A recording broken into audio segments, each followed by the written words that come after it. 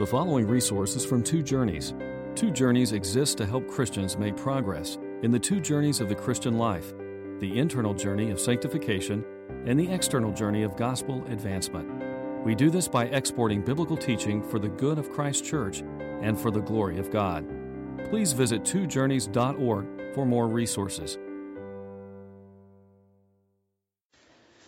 One of Jesus' most remarkable statements, and most courageous, I think, given the context, in John chapter 5, he said, "My Father is always at His work to this very day, and I too am working." We serve a God who is constantly, energetically working. He's a God of labor. The Bible also portrays our God is in heaven, and He does whatever pleases Him. So He's a being that's delighting in the works of His hands. He's delighted to do the things He does. Brings Him great joy and pleasure to work. Wouldn't it be sweet if you lived your life like that? It's my desire and my prayer that as a result of this sermon today, that we might see work differently than we ever have before. But not only does God work, not only is He constantly at work, laboring to bring about His purposes, He has also entrusted to us work to do as well. And so as the sun makes its circuit around the earth and shines on 24 different time zones, it shines down on a people busy at work. Start with the land of the rising sun, Japan. You start with a stockbroker in Tokyo selling stocks, the Nikkei Stock Exchange, or a Thai rice farmer who's bent over double. I used to see them in Japan, putting little rice plants into a saturated rice paddy. Or a Siberian logger, big burly guy, cutting up Siberian fir. As the earth continues to turn and the sun moves on past the Ukrainian wheat farmers or some pharmaceutical workers working in some German pharmaceutical company, or shines down on the Rive Gauche of the Seine in Paris, where there are some painters working on new techniques with oil and canvas, crosses the Atlantic, Cambridge, Massachusetts, some professors there scurrying across Harvard Yard to their class. Maybe they're a little late, but they're about to give a lecture there. Or goes across to Chicago, where some sanitation engineers are emptying some dumpsters and working hard at keeping the streets clean. Or to Sacramento, where there are some stay-at-home moms that are sitting and discussing parenting with one another while their kids play at the playground. Or to the place where some people say is the most dangerous occupation, up in the Bering Sea, where there are some Alaskan king crabs being fished by fishermen, risking their lives for a big catch. 24 hours of sunlight shining on a world busy at work. But the question that the Bible asks all of those workers and all of us is, why do you do what you do? What is the purpose of the labors of your hands? It's a famous story about a traveler in the Middle Ages. You probably heard a version of it before, who visited a city where many stonecutters were cutting, and the first was asked, "What are you doing?" And he replied, "I'm cutting stone. Isn't that obvious? I've got to feed my family." He went to the second, and he said, "Well, I'm the best stonecutter in the land. I'm perfecting my technique. Look how smooth and polished these edges are." He asked the third, and he said, "I am building a cathedral." Now, those three different responses, I think, are paradigms of different ways that people look at work. The first one really, to some degree, lacked purpose altogether. His nose was to the grindstone so he could feed his belly. As it says in Ecclesiastes, all of man's efforts are for his stomach. So he's trying to feed himself and his family. The second is working on a career. He's developing his technique, trying to be the best at what he does. The third had a grander vision of building a cathedral, a big purpose in his life. But the fact is, frankly, even cathedrals will not last forever. King Solomon did great projects, and he talked about the outcome of those projects. In Ecclesiastes 2, it says, "I undertook great projects. I built houses for myself, planted vineyards. I made gardens and parks and planted all kinds of fruit trees in them. I made reservoirs to water groves of flourishing trees. My heart took delight in all of my work, and this was the reward for all of my labor. And yet when I surveyed all that my hands had done and what I had toiled to achieve, everything was meaningless. a chasing after the wind. Nothing was gained under the sun. So that's projects done in the Ecclesiastes code phrase, under the sun. Done just on that horizontal level of human endeavor, trying to do something great, and he didn't see much in it. So why should we work? What is the overarching purpose for which we should work? I think Jesus gave it to us better than anyone. In his high priestly prayer in John 17, Jesus, the night before he was crucified, said this to his heavenly Father. He said, I have brought you glory on earth by completing the work you gave me to do. John 17:4. That's it, dear friends. If you're a Christian, live for that. I brought you glory on earth by completing the work you gave me to do. So our work should be for the glory of God. We should fit into his overarching plan, the building of the kingdom of Christ.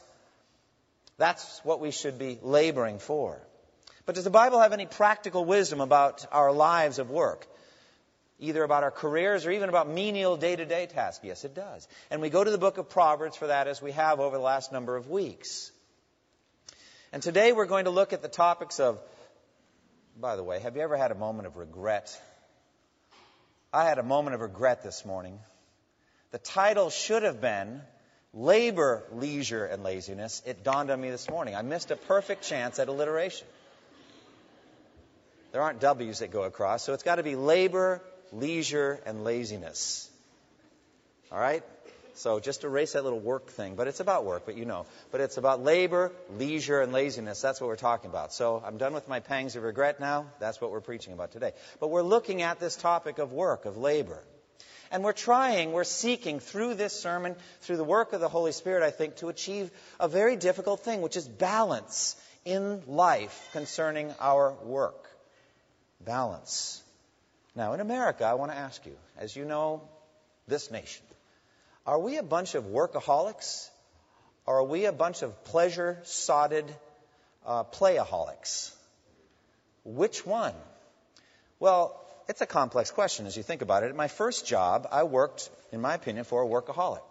One of the first jobs I had, actually the first technical job, I just graduated from high school, and I was working in Bedford, Massachusetts for a company that made solar-powered water pumps. And one of the three founders of the company, a graduate of MIT, was just a relentless workaholic. Worked about 100 hours a week. Chain smoker, hypertensive kind of guy. I don't know if he's still alive, but I know this, he never stopped working. And there are people like that. I've seen people like that. Whole corporations can be driven by the ambition of a CEO who lives his life like that. They're never satisfied. They tend to be miserable people. They only think about work all the time, or they're working. If they're not working, they're thinking about work. And electronic technology has made it possible to do that more and more. You could be working while talking to someone if they'll put up with it. With the BlackBerry, the cell phone going on, I mean, you can be doing massive things over the wireless through the laptop, even while sitting next to somebody who you're out on a date with, like your wife or something. I've never done that. But, people can be working all the time. So are we workaholics? Well, it seems to me that America actually tends to be more bent the other way. What you might want to call playaholics. Have you ever seen bumper stickers that allude to this? A bad day of fishing is still better than a good day in the office. Something like that. I don't even know what to say about that. I'm not trying to offend those of you that love fish or to fish, something like that. I don't see that. But at any rate, I understand what's behind it. The person would rather be recreating than working. Or this one. Work fascinates me. I could sit and watch it for hours. I've seen people like that before. Frankly, I've been people like that before from time to time. How about this one? If work is so terrific, how come they have to pay you to do it? Or this one, I'm stuck here, but my head is stuck on the weekend. Boy, I really saw that when I was in the workforce. I worked for 10 years out in industry, and Monday morning, or even worse, Tuesday morning after a 3-day weekend. Ooh, it's a tough time to go to work. People are still wishing they were on the weekend. How about this one? Hard work has a future payoff, but laziness pays off now. Well, I'm actually preaching against that, and we'll talk about that in this sermon, but it's a philosophy. Or this one, I owe, so off to work I go. Now that one hits a little close to home. Because remember when I was preaching on money, how many people have run up credit card debts to pay for pleasure items that they then have to go to a job they hate and pay off. So the reason for working then is because of debt. So Americans have almost endless ways to spend leisure time, addicted to hobbies, sports, computer, video games, vacations, etc. And the struggle of the church over the ages has been to find balance.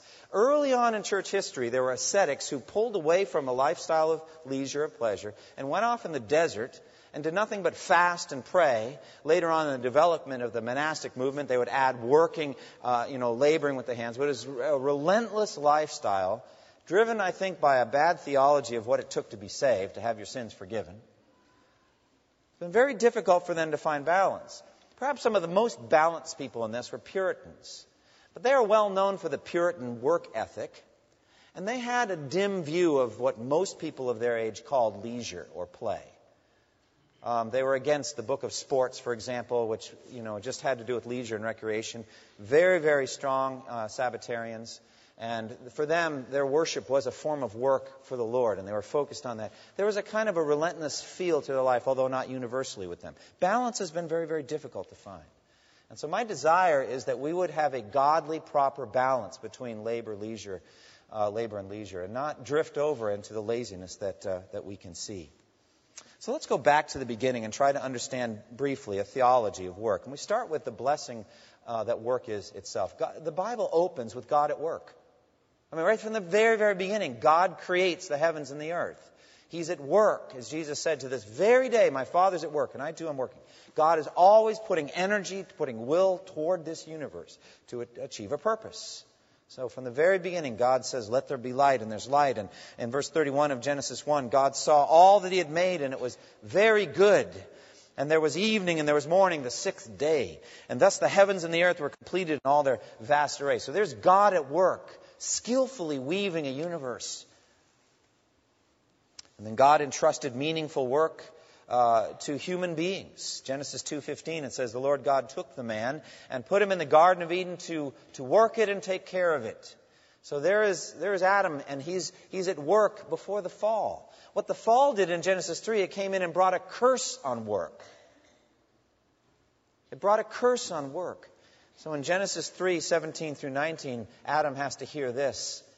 The punishment for what he did in sinning and breaking the law of God. Cursed is the ground because of you. Through painful toil you will eat of it all the days of your life. It will produce thorns and thistles for you. And you will eat the plants of the field. By the sweat of your brow you will eat your food until you sink back into the dust. For dust you are, and to dust you will return. That is a curse on work, is what it is. Labor would become futile. It would become frustrating. Efforts would be put forth and nothing would come of it. And that's where I think Solomon picks it up in Ecclesiastes, where he just sees the vanity of it all. In the new covenant, though, in Jesus, work has been redeemed, and we are called mysteriously co-laborers with God.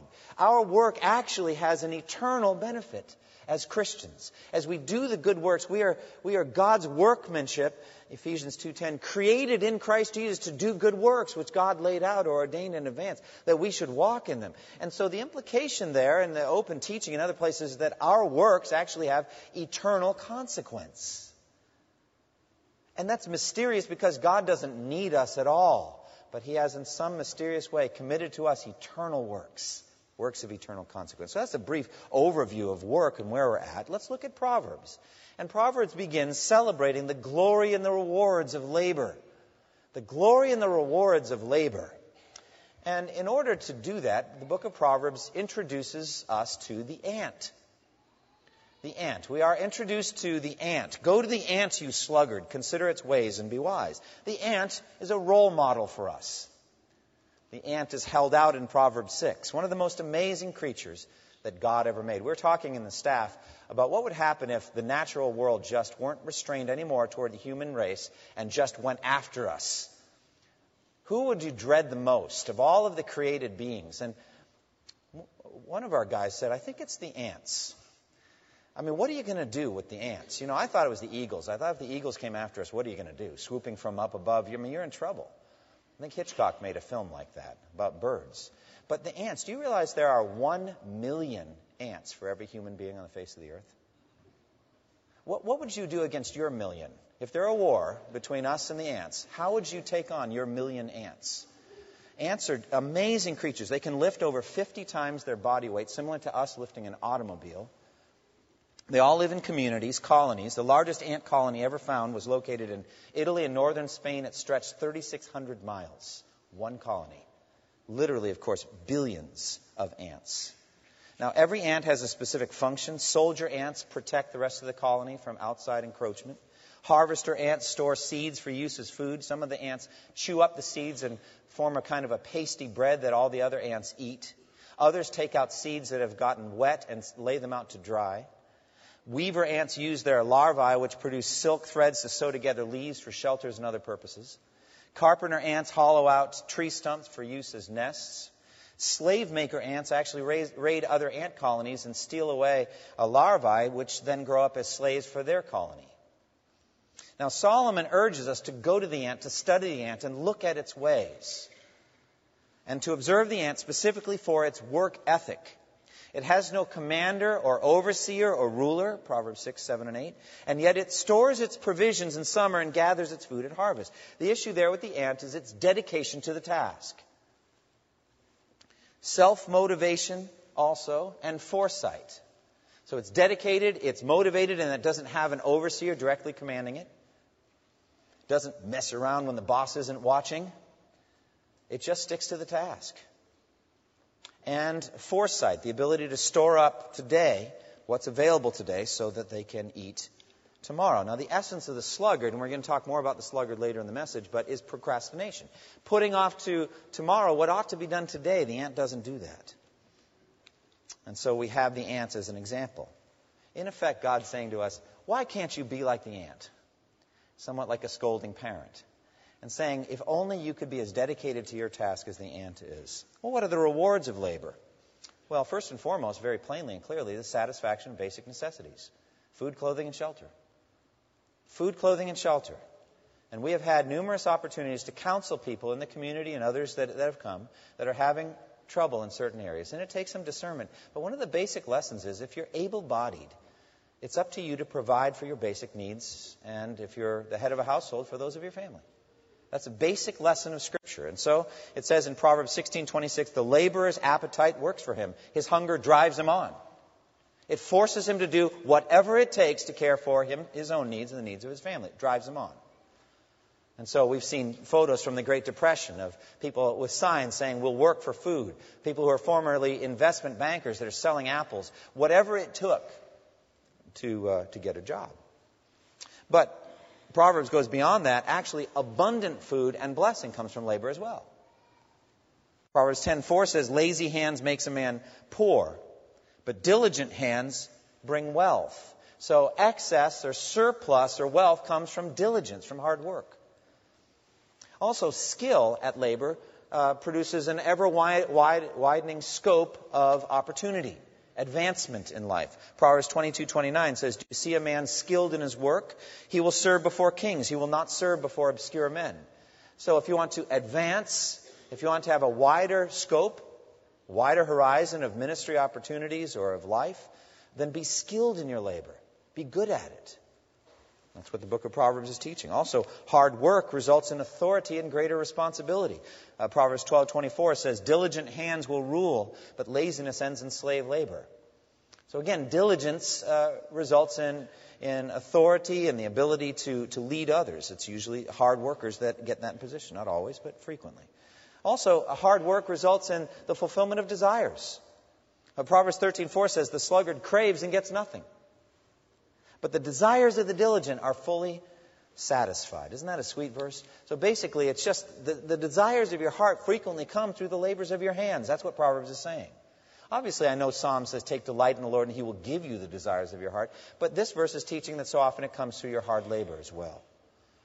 And so in the end, a hard worker will be praised and rewarded. You just go to the end of the book and you have the virtuous wife in Proverbs 31. Incredibly hard-working lady.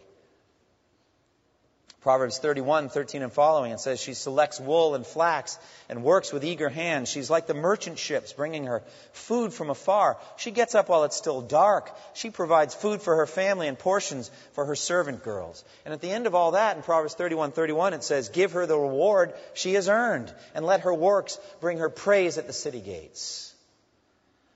Well, that's true not just for the virtuous wife, but for a man as well, for anybody. That hard work results in praise and rewards. I think we even get that from the Lord. Well done, good and faithful servant. You've been faithful with a few things. Now I will put you in charge of many things. Enter into the joy of your master. He's rewarding labor there. Initiative, energy, sacrifice. That's what's going on there. Proverbs also gives us some practical words of wisdom on work. One of them is work your fields and avoid fantasies. A couple of Proverbs teach us. Proverbs 28:19 says, he who works his land will have abundant food, but the one who chases fantasies will have his fill of poverty. It's been heartbreaking for me sometimes to see people who leave a good job or a good situation for some whim, some fantasy, really, a get-rich-quick scheme or some other thing, and they get themselves into difficulty and they don't really recover. Now, I'm not saying it's not possible that the Lord can come and give you a vision for a ministry and cause you to make some sacrifices, like the rich young ruler is called on to sell everything and follow Jesus. But this proverb still speaks a word of wisdom to us, to be careful that you're hearing God properly. Secondly, prioritize your tasks wisely. Proverbs 24:27 says, finish your outdoor work and get your fields ready, and after that, you may build your house. So the idea is, you might want to make your house cushy, comfortable, luxurious, just like in the book of Haggai with paneling and all that. But there's something outside the house that needs to be done first. So look after that. Prioritize your tasks wisely. Thirdly, be honest in business. Proverbs has many things to say about the honest scales or the dishonest scales and how much God loves an honest set of weights. And that just expands to just talk about honesty in business and honesty in how you earn your living.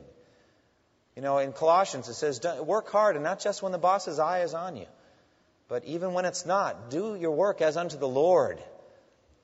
So honesty in business. And Proverbs urges us to take care of our equipment. Take care of your tools, the things that you use to make your living. Prize your possessions. Proverbs says in 27:23, be sure to know the condition of your flocks. Give careful attention to your herds. And then it goes on and says, because they're going to give you wool for clothing and food for your family. So look after your things. Be good stewards of your possessions. So this is just some of the practical wisdom that God gave Solomon for a lifestyle of hard work. It's wise, it's prosperous, it's orderly, and it's satisfying. So the Lord envisioned a life that's going to be 6/7 labor. Might as well enjoy it, dear friends, because that's what God's called us to do, to be productive, to work hard, to work for His glory, and to do things fruitfully for Him. But what about rest? Is there a place for leisure in the Christian life? Is there a limit to work? Well, from the very beginning, we learned that there actually is a limit to work. And God set that up by the Sabbath rest that He took in Genesis 2. It says, by the seventh day, God had rested from the work, had finished the work He had been doing. So on the seventh day, He rested from all of His work. And God blessed the seventh day and made it holy, because on it He rested from all the work of creating that He had done. And then God established that as the law for Israel and 10 Commandments. Remember the Sabbath day and keep it holy. Do all your work in 6 days and rest on the seventh. For God made heaven and earth in 6 days and rested on the seventh. So therefore, God gives us a picture of a limit to work. There's just a limit to it. Now, we know theologically that God has to constantly work or the universe doesn't exist anymore. We know that. But there's a symbolic resting from work that God intends. A picture of our future heavenly rest, but also a rhythm for everyday life, for the Jews and for us as well. So also just the rhythm of day and night tells us that when the sun goes down, and after Edison, I think we were confused about this. But people in less developed nations, they know when the sun goes down, you go to bed. And, they did. I remember in Kenya, you see these little Coleman, style lanterns. But those are only for a little while. And then they go out and they're in bed. Hour or two after the sun goes down. Not us. You ever see a satellite photo of the earth at night? And just all of the lit areas. Those are all the first world countries that have forgotten what it means to go to bed when the sun goes down. But God intends for the rest of a laborer to be sweet. The sleep of a laborer is sweet, it says in Proverbs 3 and verse 24. After you've done everything that God wanted you to do, you've lived a faithful day, the sun has gone down, you've finished up, it's just time to put your head on the pillow and rest. And that rest is sweet. Interesting word, though, isn't it? Sweet. You know, the book of Proverbs talks about this thing called honey. And it talks about how sweet honey is, and that it's a good thing to enjoy it. It's a good thing to taste the honey. God made it delicious for a reason. There's even a command in the Bible that we ought to eat honey. Proverbs 24:13 says, "Eat honey, my son, for it is good. Honey from the comb is sweet to the taste." And the next proverb talks about some other topic. So that's all that proverb has to say, is just eat honey. It's good. Well, I think that honey is a metaphor. It isn't just that God really wants you to eat honey and that it's got to do with a health thing and you know, if you just eat it, you're going to be healthy and live long and all that. No, it just tastes good. There's no other reason for it. It just tastes good. So I think an extreme ascetic life out in the desert, grinding away, especially one in which you're trying to pay for your sins thereby, that's not what God had in mind at all. God created fruit. He created beautiful things to see, created experiences and things for us to enjoy. Leisure things that are what I call amoral pleasures, not immoral pleasures, but those things that are good, richly to be enjoyed. Eat them, God says. That's the kind of life He gives us. But you know there's more to say about honey from Proverbs, isn't there?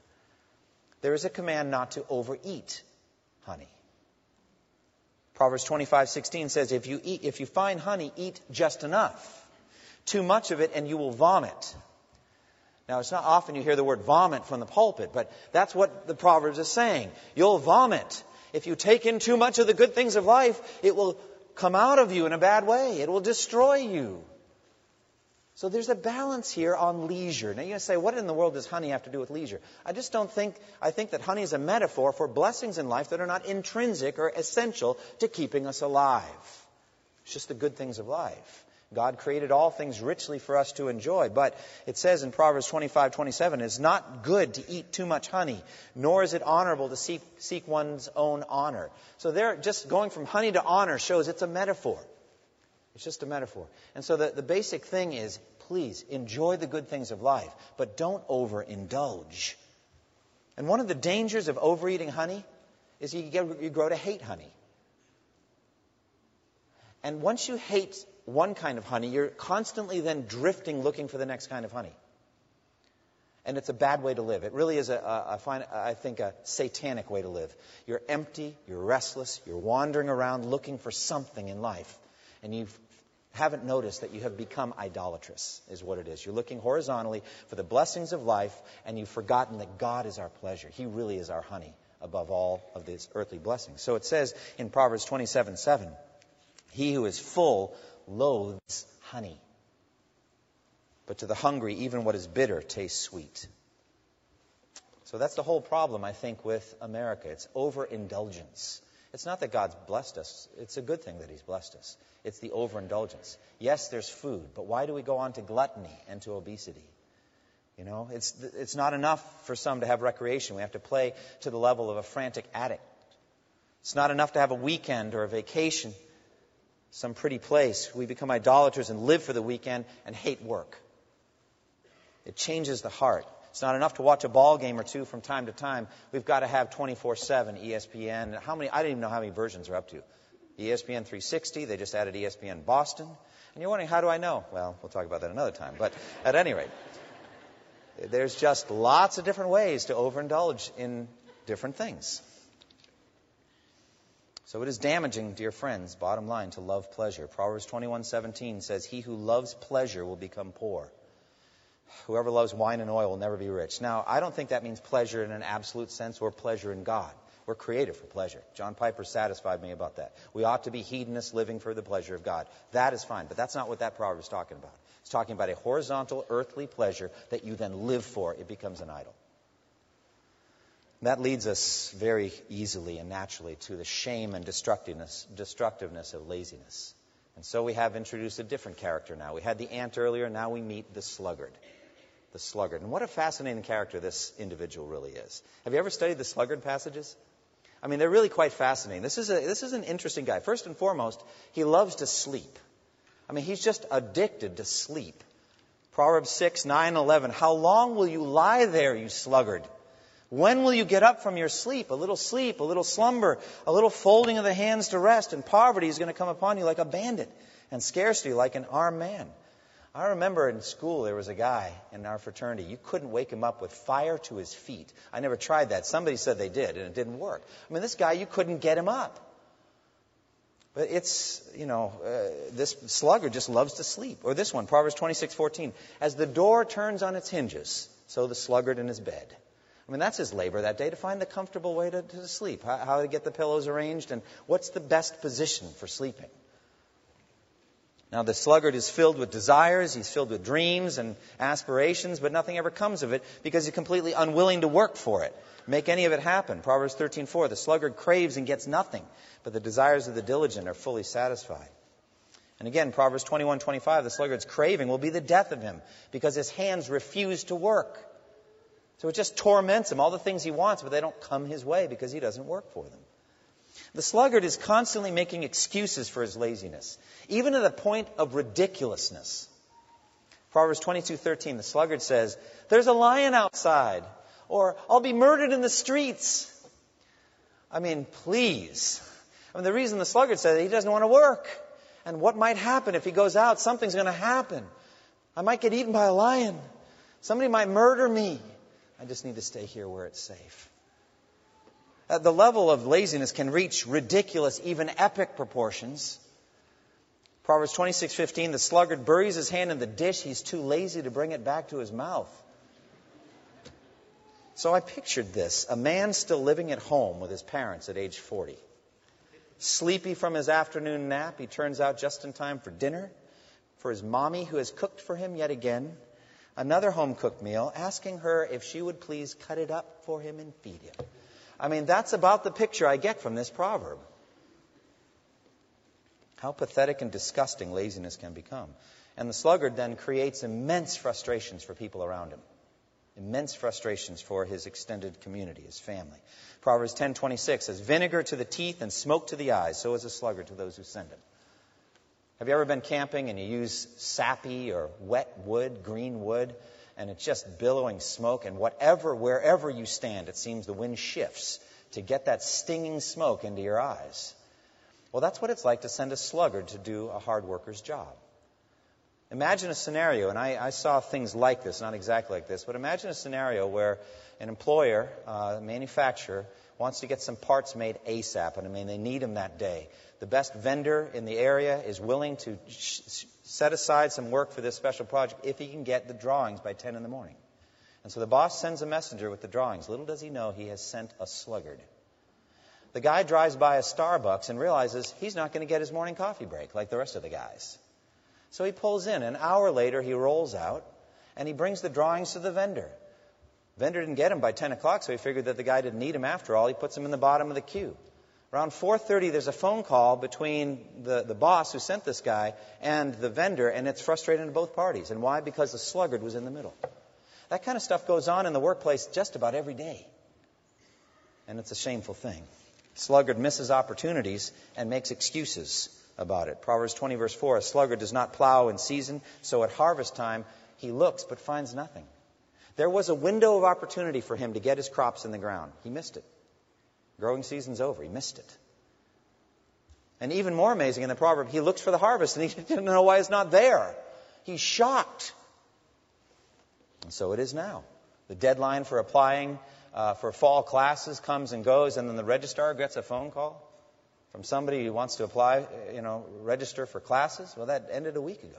And what's amazing is how angry the individual gets toward the person on the phone. How angry they are about it. And so it says in Proverbs 19:3, a man's own folly ruins his life, and yet his heart rages against the Lord. God, how could you let this happen to me? And he never traces it back to his own laziness. He's always a day late and a dollar short. He starts projects and doesn't finish them, and basically, dear friends, he is fighting his laziness his whole life. Proverbs 15:19, it says, the way of the sluggard is blocked with thorns, but the path of the upright is a highway. Look at how ironic that is. Every moment, what he wants is his own ease and comfort. That's what he's looking for at every moment. And as a result, he leads a very difficult life. Very difficult life. He wants to travel, but he can't find his passport, so he has to apply for another one.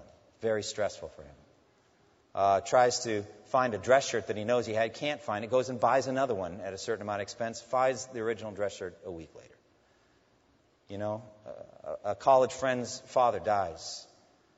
He meant to get a sympathy card or something in the mail, doesn't. The relationship goes down a tick as a result. You know, he doesn't pay the bill on time, and so, there's creditors calling. Very, very difficult. His way is blocked in with thorns. Basically, he's a slave to his own sense of comfort. And the result of all of this, in Proverbs 24, you heard Alan read it. I'll read it again. A shameful display, visible to the whole world. I went past the field to the sluggard, past the vineyard to the man who lacks judgment. Thorns had come up everywhere. The ground was covered with weeds, and stone wall was in ruins. And I applied my heart to what I observed, and I learned a lesson from what I saw. A little sleep, a little slumber, a little folding of the hands to rest, and poverty will come upon you like a bandit, and scarcity like an armed man. So you may say, what's wrong with a little sleep? I think Proverbs is overly harsh on sleep. No, not at all. Actually, it's from Proverbs 3 that says that the sleep is sweet to the laborer. The problem is love of sleep. Proverbs 20:13 says, do not love sleep or you'll grow poor. Stay awake and you'll have food to spare. That's the problem. So guard your heart, dear friends. Watch your tendencies. A little of this, a little motion and direction. Next thing you know, years later, you've missed a whole bunch of good works God wanted you to do because you weren't vigilant over your heart.